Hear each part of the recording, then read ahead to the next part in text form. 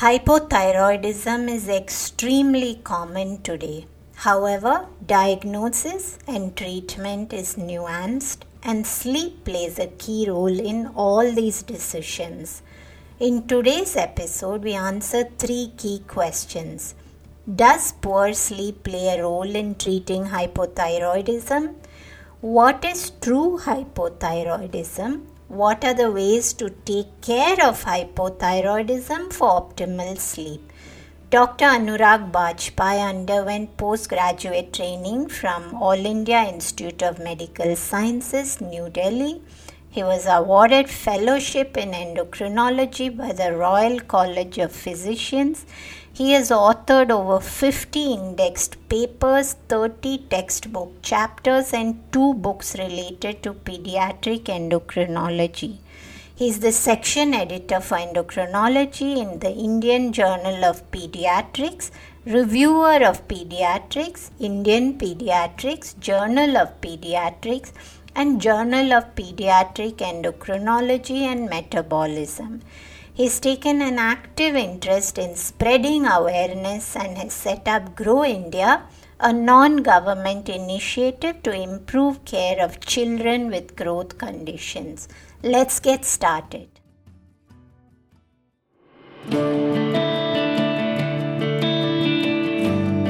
Hey everyone, I'm Deepa, Light Functional Medicine practitioner, author and yogini, and you're listening to the Sleep Whisperer podcast, the only sleep podcast with conversations and meditations.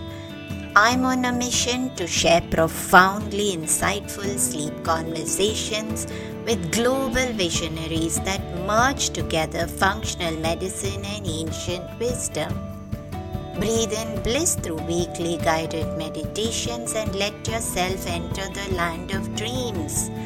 Together, let's unravel the pieces, get to the roots, and understand the right tools to transform your sleep completely. Through this podcast, I want you to dream the best version of yourself. It's time to regain hope and begin your sleep journey. Dr. Bajpai, welcome back to the Sleep Whisperer podcast. So always a pleasure to have any conversation with you, and your episode on endocrine health and sleep was very well received. It had a lot of downloads. So I felt that we must go a little deeper. And since hypothyroidism is so prevalent everywhere, I think this is the right topic for us to talk today. I'd love for you to get started with just giving us an overview about, does poor sleep play a role in somebody developing poor thyroid function? And also, of course, whether sleep, in fact, impacts the treatment of hypothyroidism. First of all, I'd like to thank Deepaji for this wonderful opportunity. It was wonderful interacting you last time, and hopefully we will also be able to address some of those very important issues which are very relevant from clinical perspectives in terms of day-to-day management for people who are dealing with thyroid disorders. We all know that thyroid is intricately related to sleep, and it's a two-way communication. So what we're looking at is that while sleep will have an impact on thyroid, thyroid itself will also have an impact on sleep. Most of us are well aware that if you have a thyroid problem, you may have problems in sleeping. Like if you have high levels of thyroid, you will become more irritable. There will be more insomnia. Other features will be there. If you have low level of thyroid, which is hypothyroidism, you will have some sleep which is not good in quality. It may be good in quantity, but the quality is affected. But what I think is very important and what is often missed is that sleep itself plays a very important role in the thyroid physiology, and that really translates into how abnormal sleep patterns could make differences with regards to the overall aspects of thyroid management and will have impact on thyroid physiology. Now, before we go ahead into the direct impact of sleep or lack of it on thyroid function, we just need to see what thyroid hormones do in the body and how they would be linked to sleep in that perspective. So if you look at it from a metabolic perspective, thyroid hormones are essentially hormones which increase the level of metabolism. One of the major functions of thyroid hormones is to provide energy to the body. They activate the mitochondria, so they increase the ATP levels in the body. The second big function is to increase the temperature.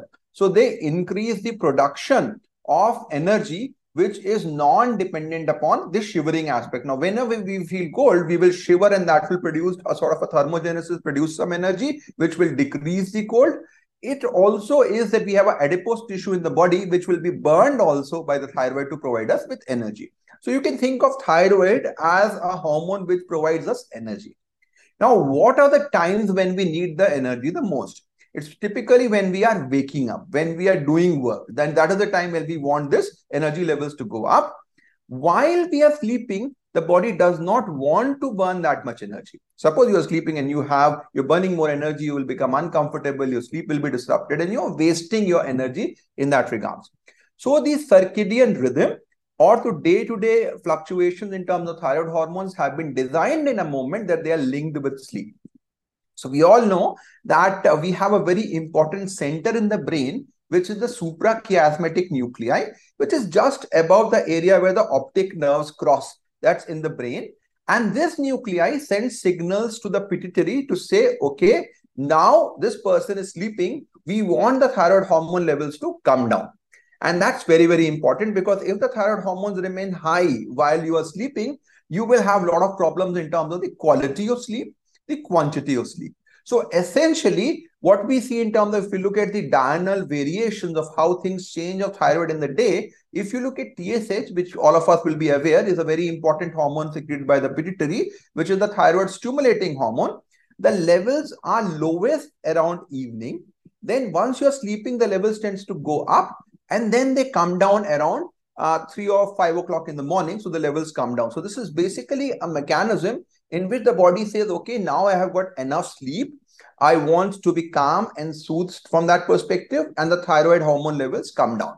Now, coming back to your original question about how sleep disturbances may have an impact with regards to these thyroid functions. So if you are not sleeping enough, of course, all these mechanisms, so body will not get a mechanism that you are sleeping, your hormone levels will remain high. So this TSH suppression which happens towards the later part will not happen, and the TSH level will continue to be high. There have been a lot of studies on this, and people have shown that even if you have 1 day of bad sleep, your TSH level will be like 1.5 times higher in the morning as compared to somebody who has had a normal sleep. So what we are looking at essentially is that sleep is intricately physiologically linked with thyroid functions. If your sleep is inadequate, your levels will be altered. You will have a high level of TSH. Now, if the TSH goes high, what does it do? It will go to the thyroid gland and try to produce more thyroid hormones. If you have got more thyroid hormones, your body will have more energy. Now, let's put it how this is a coping mechanism. Suppose somebody is not sleeping, they will feel tired all the day because their energy levels are down, as we say in a very simple parlance. Now, we know that, as I said in the beginning, the thyroid increases the level of energy. It is providing us with more ATP. So body is saying, okay, this fellow is tired. Let's make more thyroid hormones and produce more ATP so that he gets more energy. Now, the cost of that would be that your entire metabolic pathway will be more. So you're actually burning your important resources just because you haven't slept.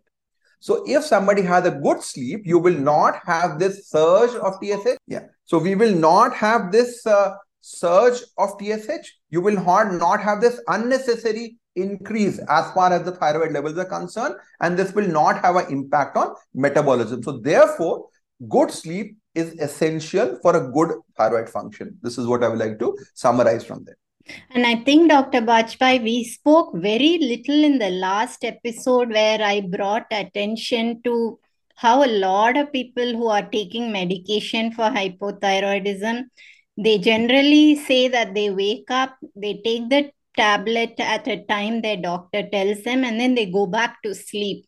And you said even back then that prevents the medication from doing its job. So my question to you before we go a little further is, I feel that you are a very thorough medical practitioner where you ask these right questions, you talk about important aspects such as timing, how to build these into your life, but I don't think all the medical practitioners do share this information, and I feel it plays a very key role in how the medication works. So I'd love for you to tell us a little bit about the right way to take the medication and also the timing. So that's a very, very important question. And we often see that, okay, people are taking the medication, their thyroid levels are not that bad, but still they are not feeling very well. They're not feeling energetic. They're feeling irritable. So they're having this topsy-turvy cycle, so to speak, as far as their symptoms are concerned. Now, one of the major factors we need to understand is that when we are taking the medicine, we would like it to be done in a fashion which is similar to how body does in terms of the time and the circadian rhythms.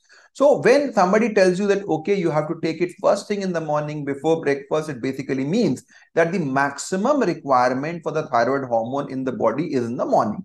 So I already said that when you are sleeping, you don't want to have that much energy, so to speak. So if you have more thyroid, you are getting more ATP. More thyroid equals more ATP. So this pattern of getting up in the morning, so somebody has told you take it in the morning first thing, and then you can go to sleep, is absolutely against the physiological concept. So what we're doing essentially is that we are getting up, taking something which is going to make us energetic. Now, if after this you're doing exercise, if you're doing yoga, if you're doing some other physical activities, absolutely fine. You do need it. So don't delay your thyroid medication because if that is your waking time.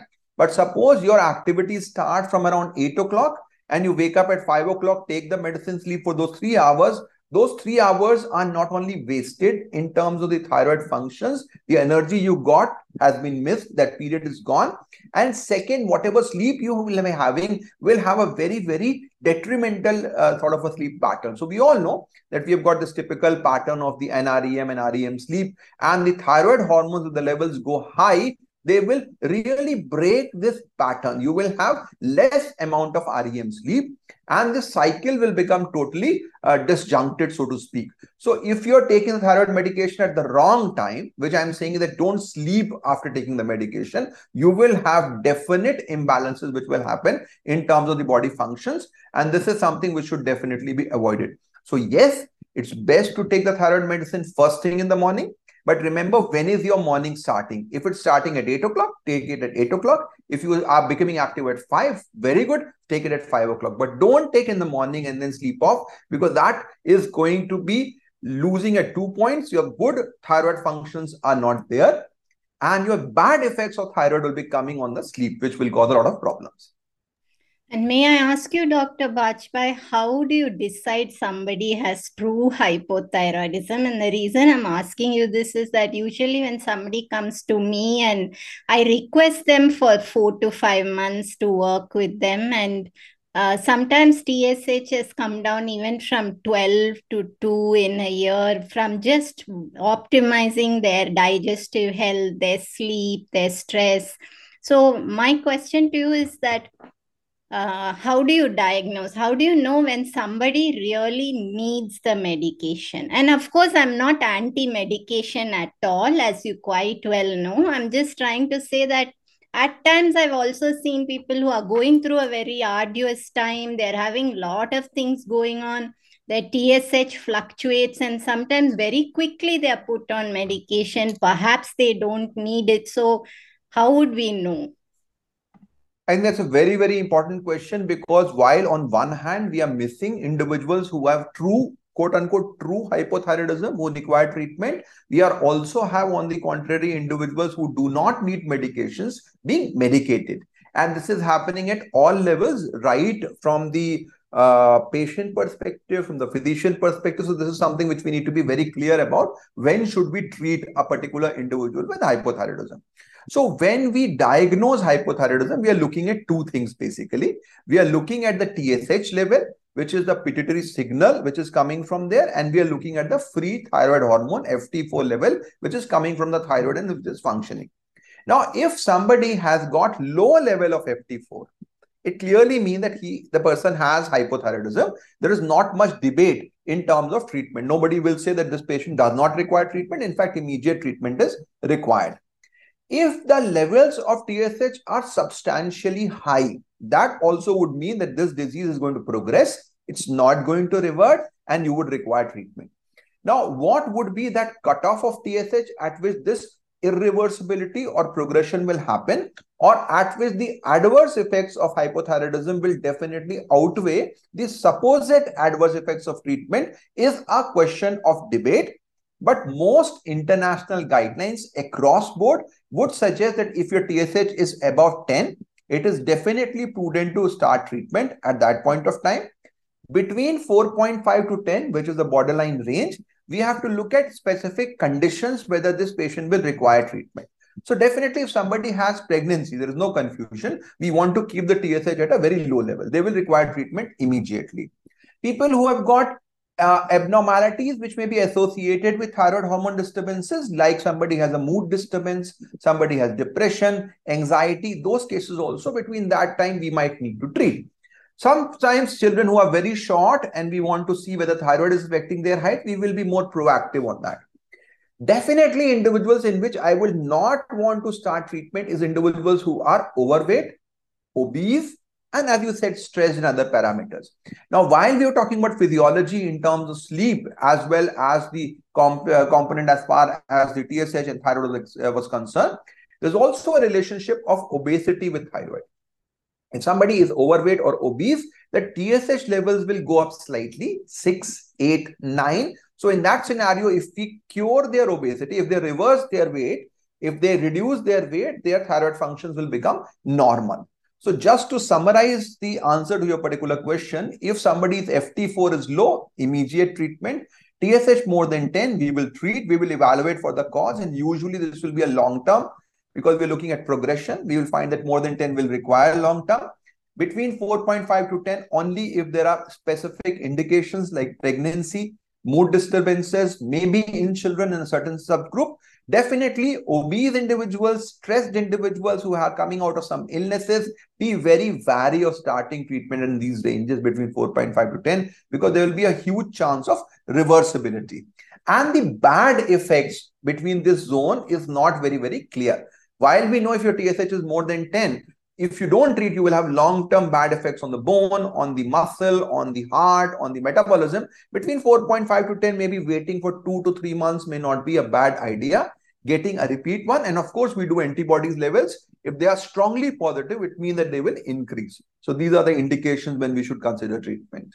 I'm so glad you said that, doctor. And I must ask you two more things from what you just spoke. One is antibodies themselves. I once sent somebody with high antibodies to a endocrinologist, and she came back saying they said that you don't need to do this test at all.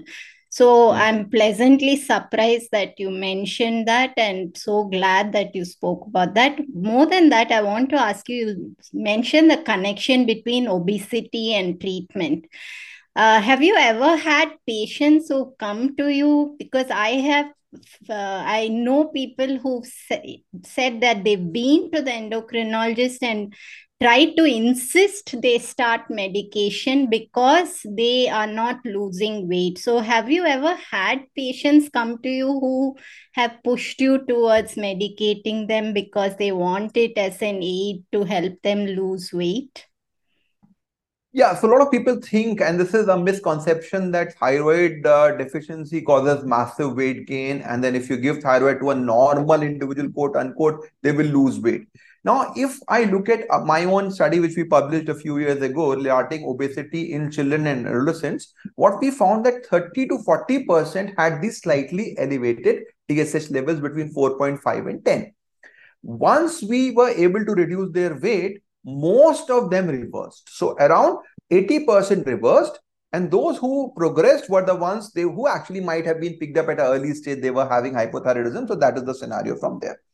Now, when we talk about weight gain in hypothyroidism, it is typically a minimalistic weight gain. I would say it's a few kilograms, 2 to 3 kilograms, mainly related to fluid which is accumulated. And with milder levels of TSH between 4.5 to 10, I would say there is no weight gain at all. In this scenario, if the thyroid is high, TSH is high, it is the effect of obesity and not the cause of obesity. This is a very important concept to understand. Now, coming on to this point, thyroid hormone treatment for obesity. So this was tried many, many decades ago. Now, what we need to understand what thyroid is doing to us. Thyroid is essentially burning our energy. And while burning our energy, it is actually having a bad effect. If you are making it supraphysiologically high, it will have bad effects on your bones, on your muscles. So what we want in an obese individual is to lose adipose tissue, the fat, which is not going to be affected if you give more thyroid. You will lose your bones, you will lose your muscles. A classical example will be individuals who come to us with what we call as hyperactive thyroid or Graves' disease. In that condition, what we see clearly is that they will have significant weight loss, but that weight loss is coming mainly from their lean mass. It's not coming from their fat mass. So it is absolutely not of any physiological, pharmacological, or medical sense to give thyroid medication for losing weight, because you will become weak. And this is something which we would definitely recommend against very strongly. I'd like us to wrap up, Dr. Bajpai, with about 5 top takeaways on how you would help somebody who's having hypothyroidism, but also in a way that helps them improve their quality of sleep. I think very, very important points as far as hypothyroidism is concerned is, first of all, you need to keep your medications on a regular basis. Don't miss them. Take at the right time. And second very important part is to ensure that you measure your thyroid hormone levels regularly. Even if you are having milder increase or decrease in TSH on the long term, this may have a long adverse effects on multiple factors, including sleep. So ensure, number one, that you are taking your medications regularly. Number two, you're getting your thyroid functions tests checked frequently and adjusting the doses accordingly. Number three, coming on to the sleep, because thyroid is affecting sleep. Sleep is affecting thyroid. So we need to be very cautious. Have a very, very clearly marked time plan as to when you're going to sleep. Don't alter it. So maybe once in a 15 days, once in a week, that is okay. But you should have a rigid sort of a schedule in which this is the time to go to the bed and this is time to get out of the bed. This becomes very, very important. Is there a time you would suggest for adults, children, both? Yes. So generally speaking, there are two things. One is how much should we sleep and what is the best time to sleep.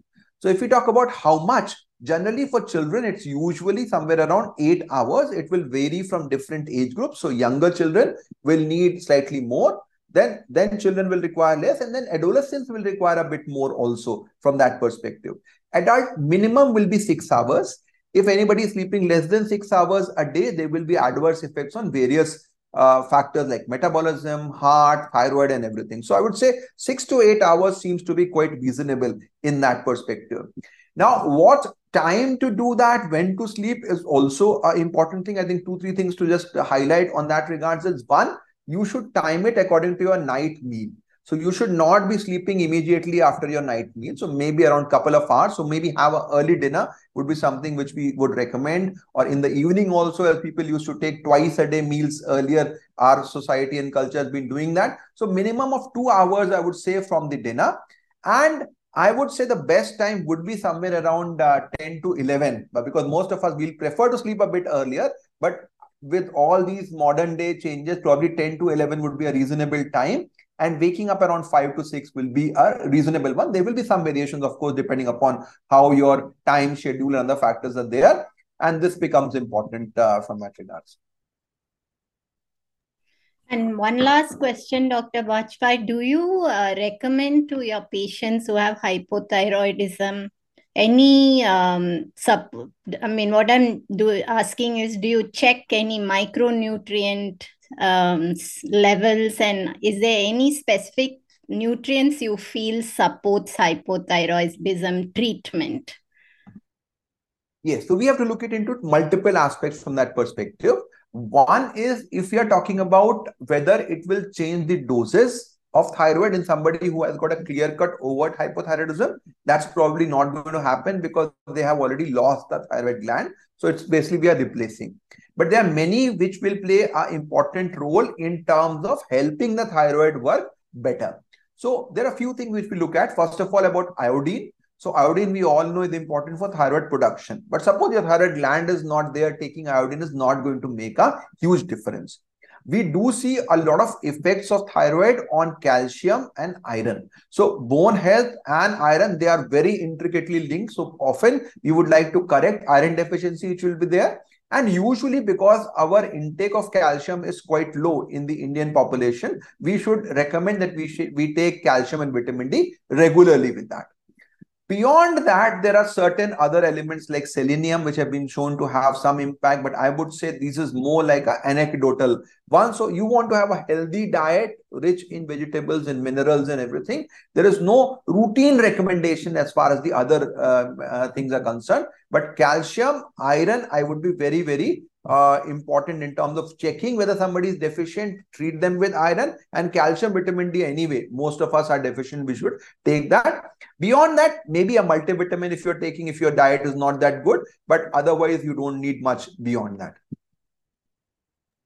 Any final words, Dr. Bajpai? So I think the main message I will say is that sleep and thyroid, these are intricately linked aspects. If you have a problem in one, the problem in the other would become very obvious. And if we are able to maintain our thyroid levels well, our sleep will be well.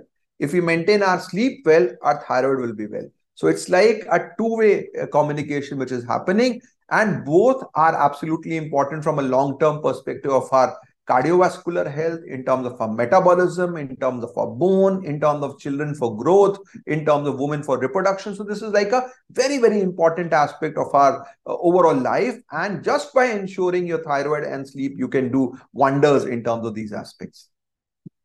Thank you, Dr. Bajpai, once again giving us your time. And what I really took away was a lot of subtle nuances and a thorough, holistic approach. So I truly appreciate you for coming back and speaking with us today. It is a pleasure. Thank you. Hypothyroidism is common. However, this does not mean it is normal. As I mentioned on the episode, several times medication may be prescribed before other factors, including sleep, are addressed. If you have a single serum lab reading of your thyroid labs that is abnormal, consider these core foundational factors before anything else. Many a time they could come back to balance. This episode also provided the right insights into understanding when you may very well need medication. If you've been enjoying the podcast, please do leave a review on Apple Podcasts so I can keep the show going. Do also email me at deepa@ohahealth.com and share your love for the show. Have a great day. This podcast is intended to provide helpful and informative material on the subject matter covered in the episodes. The podcast is not acting in the capacity of a doctor or a registered dietitian and is not rendering any professional healthcare or medical service. The information in the podcast is not intended as a substitute for medical advice or services or as treatment or cure for any particular health condition. The advice and tools contained herein may not be suitable for your situation. Any medical questions regarding contraindications and cautions, or any questions on whether or not to proceed with any practices provided in the show should be referred to qualified health professionals before adopting the same. The podcast specifically disclaims any responsibility for any liability, loss, risk, personal or otherwise, which may be incurred as a direct or indirect consequence of the use of information from this podcast or the application, adoption of any of the information provided.